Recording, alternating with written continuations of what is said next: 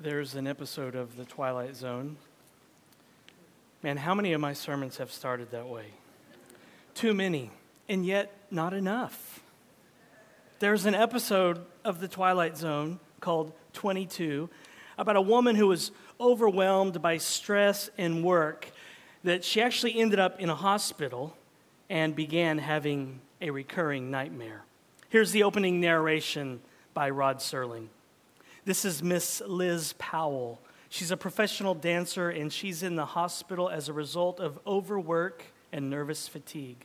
And at this moment, we have just finished walking with her in a nightmare. In a moment, she'll wake up, and we'll remain at her side.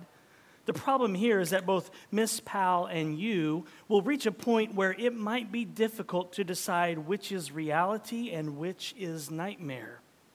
A problem uncommon, perhaps, but rather peculiar to the Twilight Zone. And so this woman, Liz Powell, is hospitalized for exhaustion, and she keeps suffering this vivid, recurring nightmare in which she wakes up in her hospital room and takes the elevator down to the basement of the hospital, to the hospital morgue, which is room 22. And as she's standing before the doors that go into room 22, a nurse suddenly emerges from the room and says, "Room for one more, honey." Liz screams, flees to the elevator, and the dream ends. And this keeps happening over and over. She goes to the basement of the hospital, and a nurse pops out of the hospital morgue, room 22, and says, "Room for one more, honey." Liz is eventually discharged from the hospital, and she goes to the airport, buys her ticket, and is told that she will be on flight number 22. This freaks her out, but she crosses the tarmac to board her plane, and as she climbs the stairs, she reaches the top, and a stewardess, who is the nurse from her nightmares, emerges from the cabin of the plane, and the stewardess says, "Room for one more, honey." Screaming, Liz stumbles down the stairs and races back to the terminal. Concerned airport staff try to calm her, and outside the window, Flight 22 taxis to the runway, takes off, and then explodes in midair. Closing narration by Rod Serling. Miss Elizabeth Powell, professional dancer. Hospital diagnosis, acute anxiety brought on by overwork and fatigue. Prognosis, with rest and care, she'll probably recover. But the cure to some nightmares is not to be found in known medical journals. You look for it under Potions for Bad Dreams, to be found in the Twilight Zone.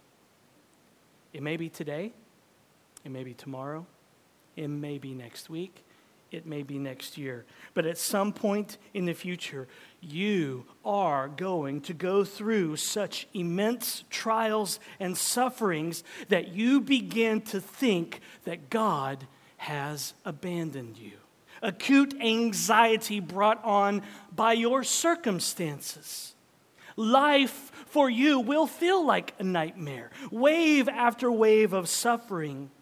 Life will feel like a bad dream. And you may even begin to entertain the thought that God has deserted you and that He doesn't love you anymore. And you may even begin to think that you are losing your mind. Well, the truth that we'll see in God's Word today rings true, whatever we are going through in life, even if life feels like a recurring nightmare. We may not always know what is going on in our life or why God is allowing what is going on in our life, especially when it feels like a bad dream. But we can always have hope and say, "Jesus loves me, this I know." It's such a simple phrase and such a simple song, but there is an ocean of meaning in those words. We celebrate Advent because of those words. We come into God's white, hot, holy presence because of those words. Everything about the Christian life hangs on those words. Everything that we are hangs on those words. Everything that we love about God hangs on those words. Everything about Advent hangs on those words. And listen, if you're looking to get a tattoo sometime in the near future, that would make some pretty sweet ink to get tattooed on you. Whatever font you choose, just make sure the spelling is correct. Jesus loves me, this I know. And that's exactly what we're going to see in Mark's gospel today. So turn to Mark chapter 15. Jesus loves me, this I know. Why? Because the Bible tells me so. Because it's all over the Bible. Jesus loves me, this I know, for the Bible tells me so.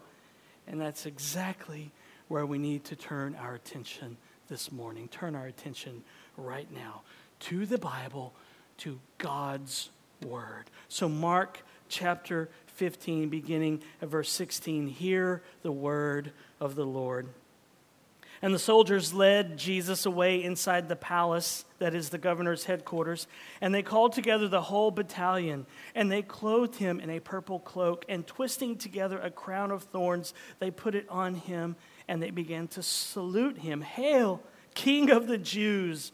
And they were striking his head with a reed and spitting on him and kneeling down in homage to him. And when they had mocked him, they stripped him of the purple cloak and put his own clothes on him. And they led him out to crucify him. And they compelled a passerby, Simon of Cyrene, who was coming in from the country, the father of Alexander and Rufus, to carry his cross. And they brought him to the place called Golgotha, which means place of a skull. And they offered him wine mixed with myrrh, but he did not take it. And they crucified him and divided his garments among them, casting lots for them to decide what each should take. And it was the third hour when they crucified him. And the inscription of the charge against him read, "The King of the Jews." And with him they crucified two robbers, one on his right and one on his left. And those who passed by derided him, wagging their heads and saying, "Aha, you who would destroy the temple and rebuild it in 3 days, save yourself and come down from the cross." So also the chief priests with the scribes mocked him to one another, saying, "He saved others, he cannot save himself. Let the Christ, the King of Israel, come down now from the cross that we may see and believe." Those who were crucified with him also reviled him. After Jesus endured the horrible scourging that we looked at last week, he is led away, and the Roman soldiers begin mocking him. They put a purple robe on him and made a crown of thorns and began mocking him, saying, "Hail, King of the Jews." And then they began hitting Jesus with a reed over and over and spitting on him, spitting in his face and bowing down before him. Such a humiliating and degrading scene, and all done by people Jesus loved, sinners that Jesus loved. I mean, it's one thing to be mocked and ridiculed, but to be mocked and ridiculed when you are a dying man in your last few hours, that's cold. And yet Jesus in this moment is loving these people and giving his life for them. I mean, who does that? What kind of God are we dealing with here? One who has mercy on and compassion for his enemies, even when they are laughing in his face as he dies for them. It's incredible. I mean, if you cross me, my nature is to attack. I'm not going to let you get away with hurting me. I'm not going to let you hurl insults at me. I will fire back. But Jesus, what does he do? He dies for his enemies, even when they mock him as he is dying. This should make us bow down in adoration. Who is this king? What kind of God are we dealing with here? Not one that we would create, not one that acts like we do. And so they led Jesus away to crucify him, and by this point he was too weak to carry the crossbeam of his cross, and they compel Simon of Cyrene to carry it for Jesus. And Notice they offered Jesus wine mixed with myrrh, likely to dull the pain, but Jesus refused. And then they crucified Jesus around 9 a.m. along with two robbers, one on his right and one on his left. And that's when the mocking and the ridicule picked up pace and continued. It's been nothing but mocking and ridicule and accusation for the past 12 hours or so for Jesus. His last day on earth was nonstop mocking, people laughing in his face, people spitting in his face. How would you like to spend your last hours on earth having people make fun of you and spit in your face? Ridicule. I'm spitting as I preach. Nothing new there. Ridicule, insult, accusations, people saying mean things like, he saved others, but he can't save himself. You're no savior. Boom, roasted.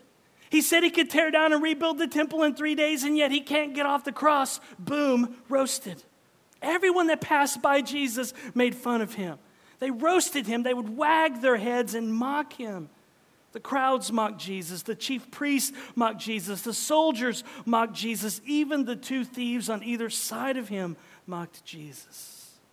And all of this, of course, is Jesus fulfilling Psalm 22. Everything that is happening in this chapter was already recorded by David in Psalm 22. Listen to David and see how Jesus is fulfilling Psalm 22 on the cross as he is mocked, as he is crucified. Psalm 22, verses 12 through 18. Many bulls encompass me. Strong bulls of Bashan surround me. They open wide their mouths at me like ravening and a roaring lion. I am poured out like water, and all my bones are out of joint. My heart is like wax. It is melted within my breast. My strength is dried up like a potsherd, and my tongue sticks to my jaws.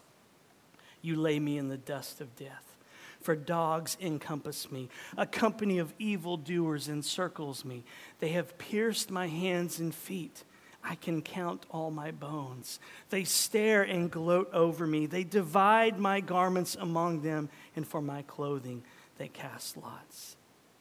Jesus was surrounded by people mocking him as he's crucified. His hands and feet were pierced. They even cast lots for his clothing, just as David predicted in Psalm 22. The nightmare that David himself is really experiencing in Psalm 22, Jesus is fulfilling on the cross at a much deeper level. And so all that's happening here in Mark's gospel is Jesus in this moment fulfilling Psalm 22. And it continues. Look at Mark 15, beginning in verse 33. And when the 6th hour had come, there was darkness over the whole land until the 9th hour. And at the 9th hour, Jesus cried with a loud voice, Eloi, Eloi, lama sabachthani, which means, my God, why have you forsaken me? And some of the bystanders hearing it said, behold, he's calling Elijah. And someone ran and filled a sponge with sour wine and put it on a reed and gave it to him to drink, saying, wait, let us see whether Elijah will come to take him down. And Jesus uttered a loud cry and breathed his last. And the curtain of the temple was torn in two from top to bottom.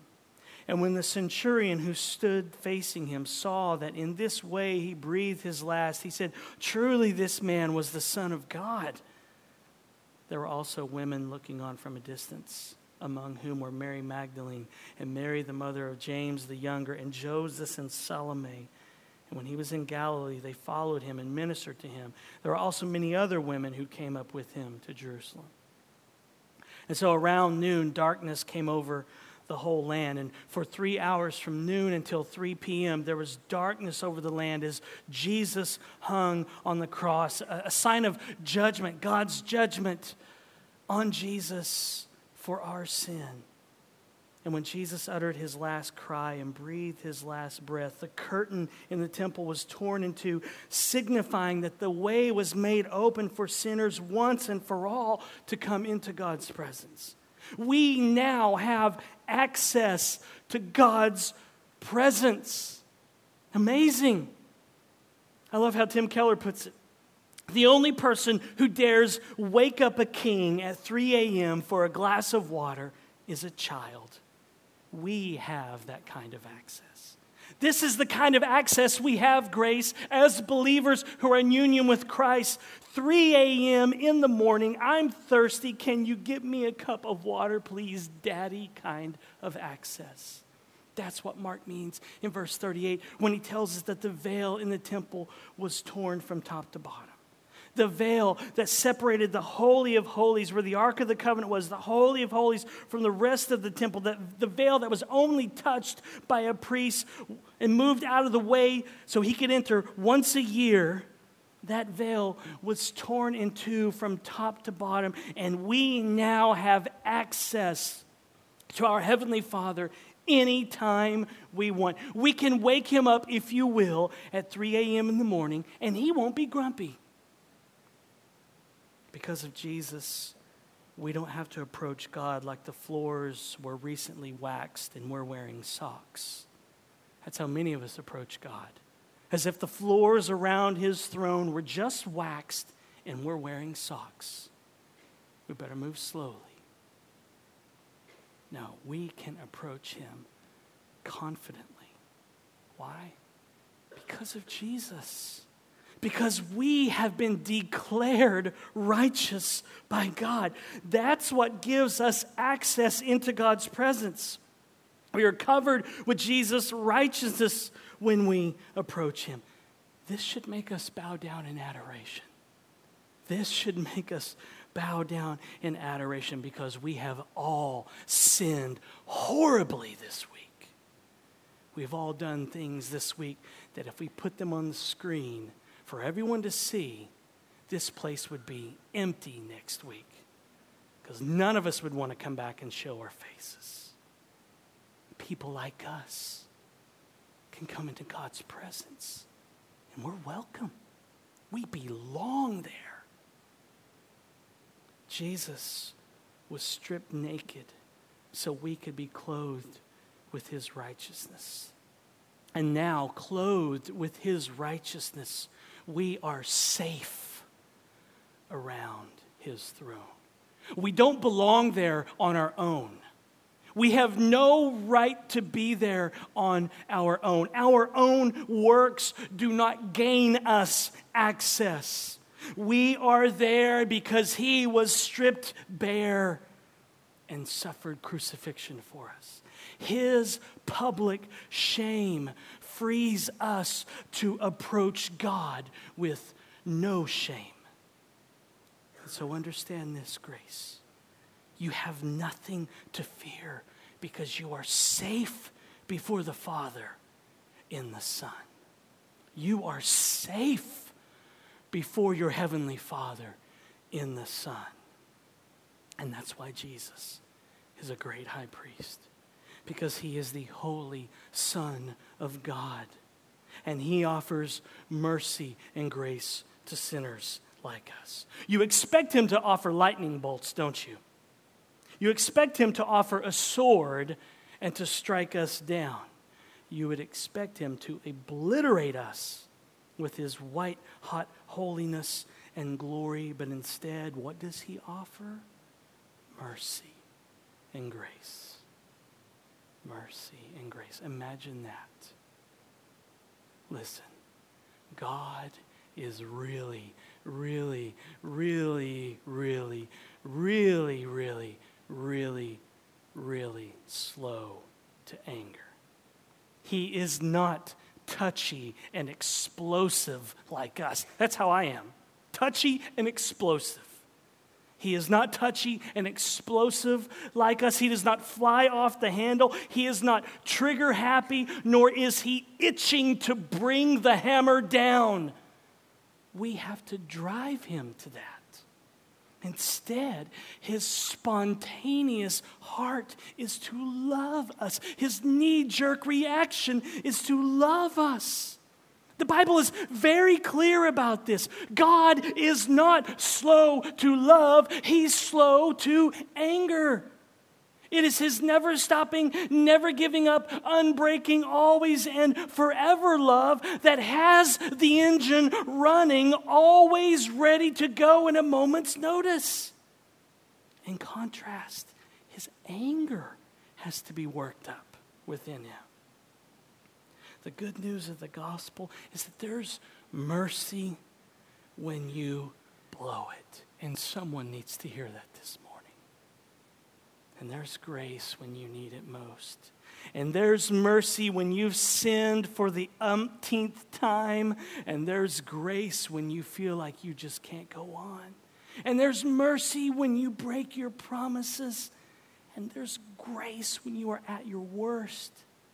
Advent is all about the Son of God coming to people like us so that people like us can come to God.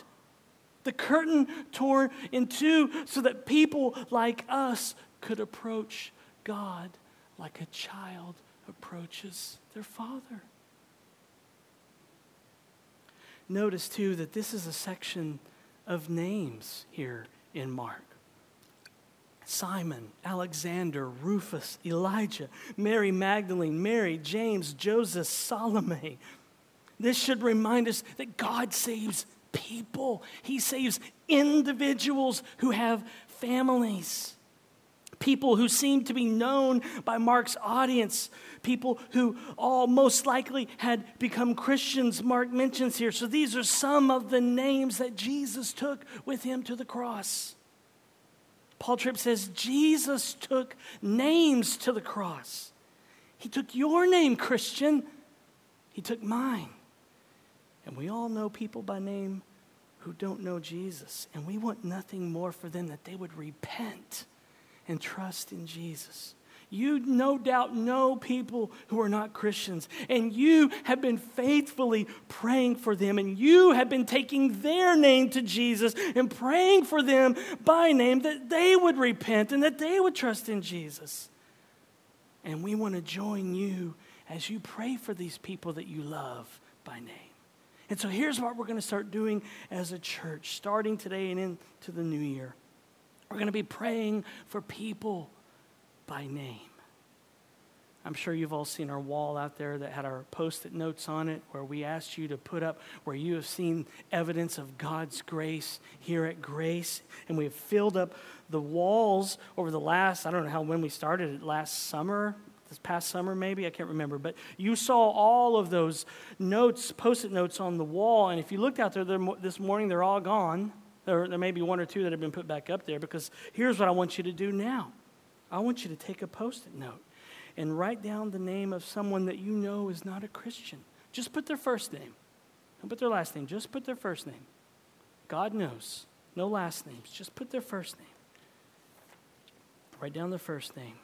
Someone that you've been praying for to come to Jesus and stick it on the wall. And then whenever any of us walk by, let your eyes go to one name and just pray a quick prayer. God, open their eyes. Save them. Whenever any of us walk by, take your Sunday school classes by there.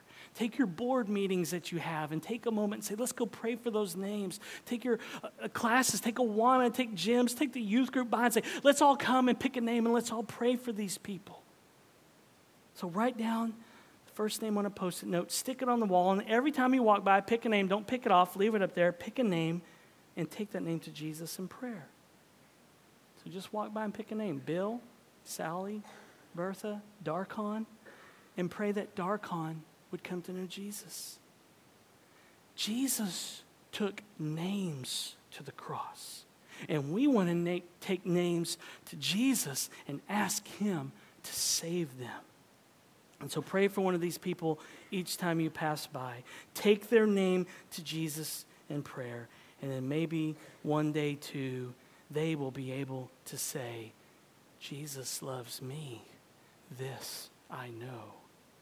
And the reason any sinner can say that is because of what Jesus endured on the cross.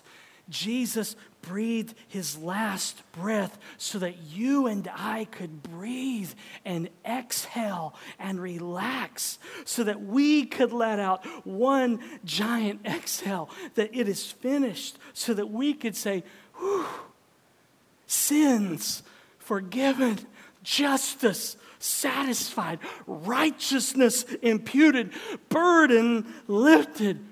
Whew, it is finished.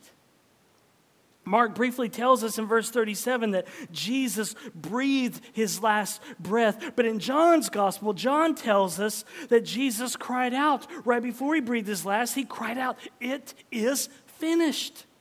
The phrase, "it is finished," is one singular word in the Greek language, tetelestai.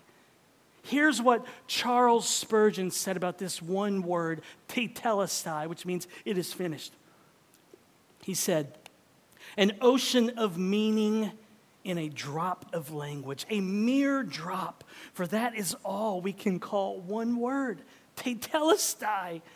Yet it would need all other words that ever were spoken or ever can be spoken to explain this one word. It is altogether immeasurable. Finished." It was a conqueror's cry. It was uttered with a loud voice. There is nothing of anguish about it. There is no wailing in it. It is the cry of one who has completed a tremendous labor and is about to die. And before he utters his death prayer, "Father, into your hands I commend my spirit," he shouts his life's last hymn in that one word, tetelestai. An ocean of meaning in that one word. Jesus accomplished all that he came to do. And as soon as he shouted, "It is finished," the curtain in the temple was torn in two, thus opening the way for people like us. Think about it, people like us. So that we could be welcomed into God's presence. Jesus said, "It is finished." And you know what? That's exactly how David ends Psalm 22. Did you know that? Psalm 22, which is really all about Jesus, ends with the Old Testament version of "It is finished." Listen to Psalm 22, verse 31, the last verse in Psalm 22. "They shall come and proclaim his righteousness to a people yet unborn, that he has done it." That he has done it. Psalm 22 ends with the Old Testament version of "it is finished." Verse 31 is telling us that the gospel will go forth to the nations and they will testify to the fact that Yahweh has accomplished it. In other words, that Jesus has accomplished redemption. He has done it. He has finished it. Jesus accomplished the redemption of his people. And so David in Psalm 22 cried out, "It is finished." And Jesus took these words as his own on the cross. The last words quoted in Psalm 22, the last verse, Jesus takes as his own.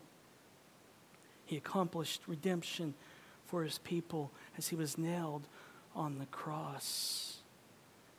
And that means that Jesus will never forget you. As the prophet Isaiah tells us in chapter 49, "Can a woman forget her nursing child, that she should have no compassion on the son of her womb? Even if these may forget, yet I will not forget you. Behold, I have engraved you on the palms of my hands." God will never abandon us. God will never abandon you, Christian. But sometimes, if we're honest, it feels like God has abandoned us, right? Sometimes it feels like God has abandoned you because life becomes a nightmare, a recurring nightmare, a bad dream, and you feel like God has abandoned you. And Jesus felt this too on the cross. And that's why Jesus cries out in a loud voice in Mark verse 34, and he quotes verse 1 of Psalm 22, my God, why have you forsaken me?" Jesus is not questioning his Father as to why he's being forsaken. He's quoting Psalm 22 and fulfilling it. In his humanity, Jesus is feeling what David felt in Psalm 22. It feels like Jesus is being abandoned by his Father, but he isn't. Jesus is quoting Psalm 22 and fulfilling it. It feels to him as if his Father is abandoning him, but God is not abandoning his Son. Jesus felt like, in his humanity, he felt like he lost his grip on his Father's hand on the cross when he died in our place. He didn't. He was not abandoned by his Father, but it felt like it, which is why he quotes David in Psalm 22. And when Jesus quotes Psalm 22, he's letting us know that ultimately Psalm 22 is about him. Now, yes, at the beginning of Psalm 22, David says that he feels abandoned, but we have to read the rest of Psalm 22. We can't just stop after verse 1. We have to read the rest. Psalm 22 starts with David feeling like he's been abandoned by Yahweh, feeling like he's been abandoned by the Lord, but it doesn't end there. We have to keep reading the rest of the verses. Many theological questions can be answered by simply reading the next verse or the next paragraph. I mean, who would have thought? What does David go on to say after he questions Yahweh about being abandoned in verse 1? What does he go on to say? Psalm 22, verses 21 to 24. Listen, you might be surprised. Save me from the mouth of the lion. You have rescued me from the horns of the wild oxen. For he has not despised or abhorred the affliction of the afflicted, and he has not hidden his face from him, but he has heard when he cried to him. Yahweh did not forsake, Yahweh did not abandon David. He felt it. But Psalm 22 tells us that God sustained him through his suffering. And so when Jesus asks, my God, why have you forsaken me? He's not saying that he has been forsaken by his Father. He's saying that in his humanity, it felt like he was being forsaken because he was bearing the penalty of our sins. The Father did not turn his face away. Let me say that again, because that's what Psalm 22 verse 24 says. He has not hidden his face from him. The Father did not turn his face away. Psalm 22 tells us that God the Father did not turn his face away from his Son. Rather, he heard Jesus' cry. He did not despise him, Psalm 22 says. He did not abhor him, Psalm 22 says. God the Father did not hide his face from Jesus, according to Psalm 22. And here's why.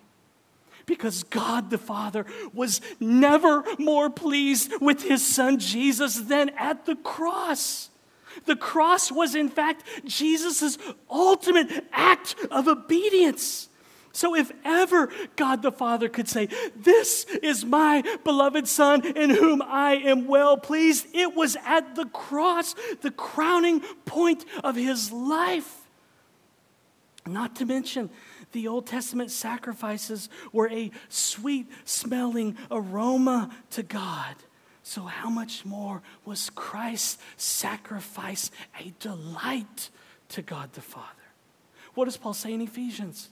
Ephesians 5:2, and walk in love as Christ loved us and gave himself up for us, a fragrant offering and sacrifice to God.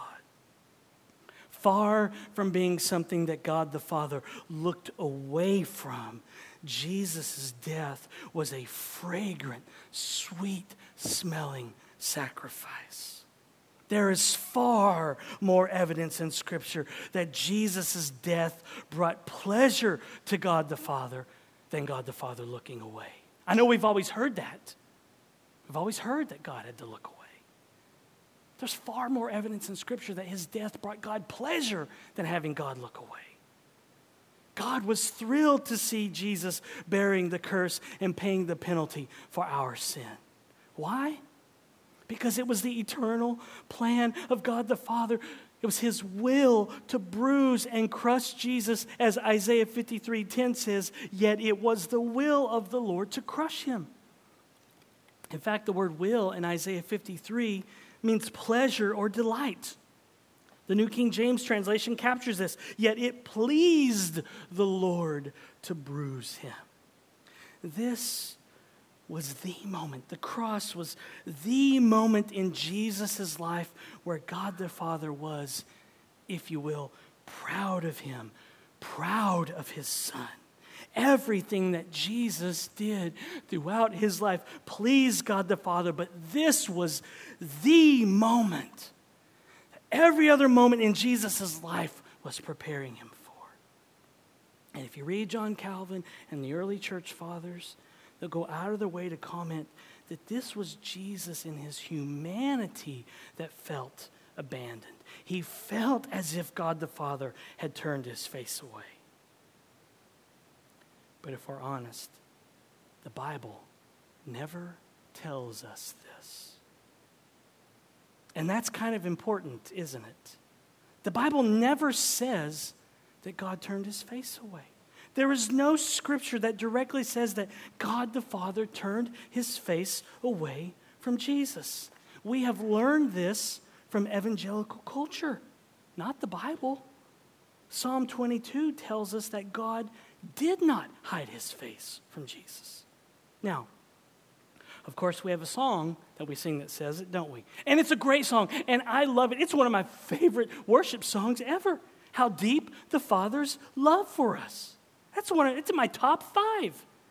How deep the Father's love for us. How vast beyond all measure. That he should give his only Son to make a wretch his treasure. How great the pain of searing loss. The Father turns his face away. As wounds which mar the chosen one bring many sons to glory. The song says that God the Father turned his face away, but the Bible doesn't. And that's kind of a big deal, isn't it? And so what do we do with this great song? Here's what I think as I sing this song, which I really love except for that one line. I think how great the pain of searing loss. It's as if the Father turned his face away. And in my mind, I go through, this is how Jesus felt. He felt abandoned, though he wasn't. So that's what I think as I sing it. In his humanity, Jesus felt that God had abandoned him. Here's what Jared Hood, a pastor, says about this. There's no clear straight statement in Scripture that the Father turned his face away. If the father-son relationship was separated at the cross, that would be huge. It would be the core meaning of the cross. You would expect it to be everywhere in Scripture. But of course it's not. Does the Father turn his face away? The Father gives his Son to die, yes. He prays, please take this cup from me, yes. He bears the full weight of my sin, yes. But he has not hidden his face from him. Psalm 22, verse 24. Town and song is beautiful, and the metaphor admits to other meanings. I can sing it with a bit of doublethink. The Father appears to turn his face away by giving his Son over to execution, but actually sustains him through his suffering. As Jesus bore the full weight of sin, he was sustained by his God, and the Father was never more pleased with the Son. And so the whole idea here, Grace, is propitiation. If God turned away from Jesus, he couldn't look upon his sacrifice and be pleased. If there's any turning away at all happening at the cross, it's Jesus turning away God's anger at our sin. The biblical word is propitiation. It means the turning away of wrath by an offering. In relation to our salvation, it means satisfying the wrath of God by the atoning sacrifice of Jesus. You look upon a sacrifice, and your justice is satisfied, and your wrath is appeased. This happened at the cross. God looked upon Jesus. He did not turn away, and his justice was satisfied, and his wrath appeased. His wrath was turned away. Now, We don't have time to unpack this. So if you're interested, I can email you some links if you want, or read some commentaries. The commentators are divided on this, of what this means, and so I'm in the correct view. So you can be on the other team if you want, but this is the cool kids table. No, they debate on this, okay? Here's the bottom line, though.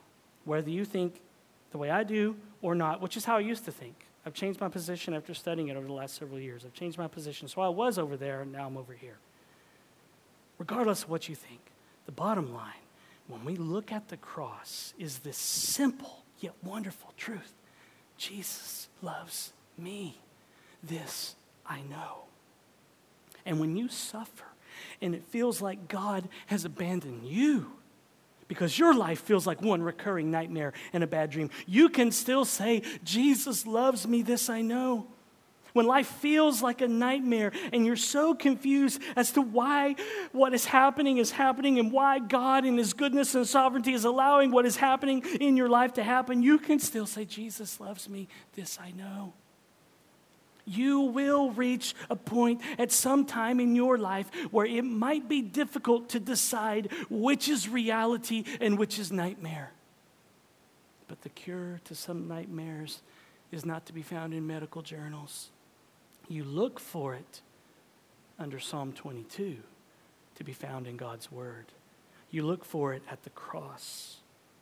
Psalm 22 is as real and raw as it gets. There's no Christian veneer here. There's no super Christianity. There's no, I'm blessed, brother. None of that business in this psalm. It's real and it's raw. There's pain, there's doubt, there's questioning, there's fear, there's sorrow, there's darkness, there's sadness, there's agony. And it's no wonder why Jesus quoted this psalm while on the cross.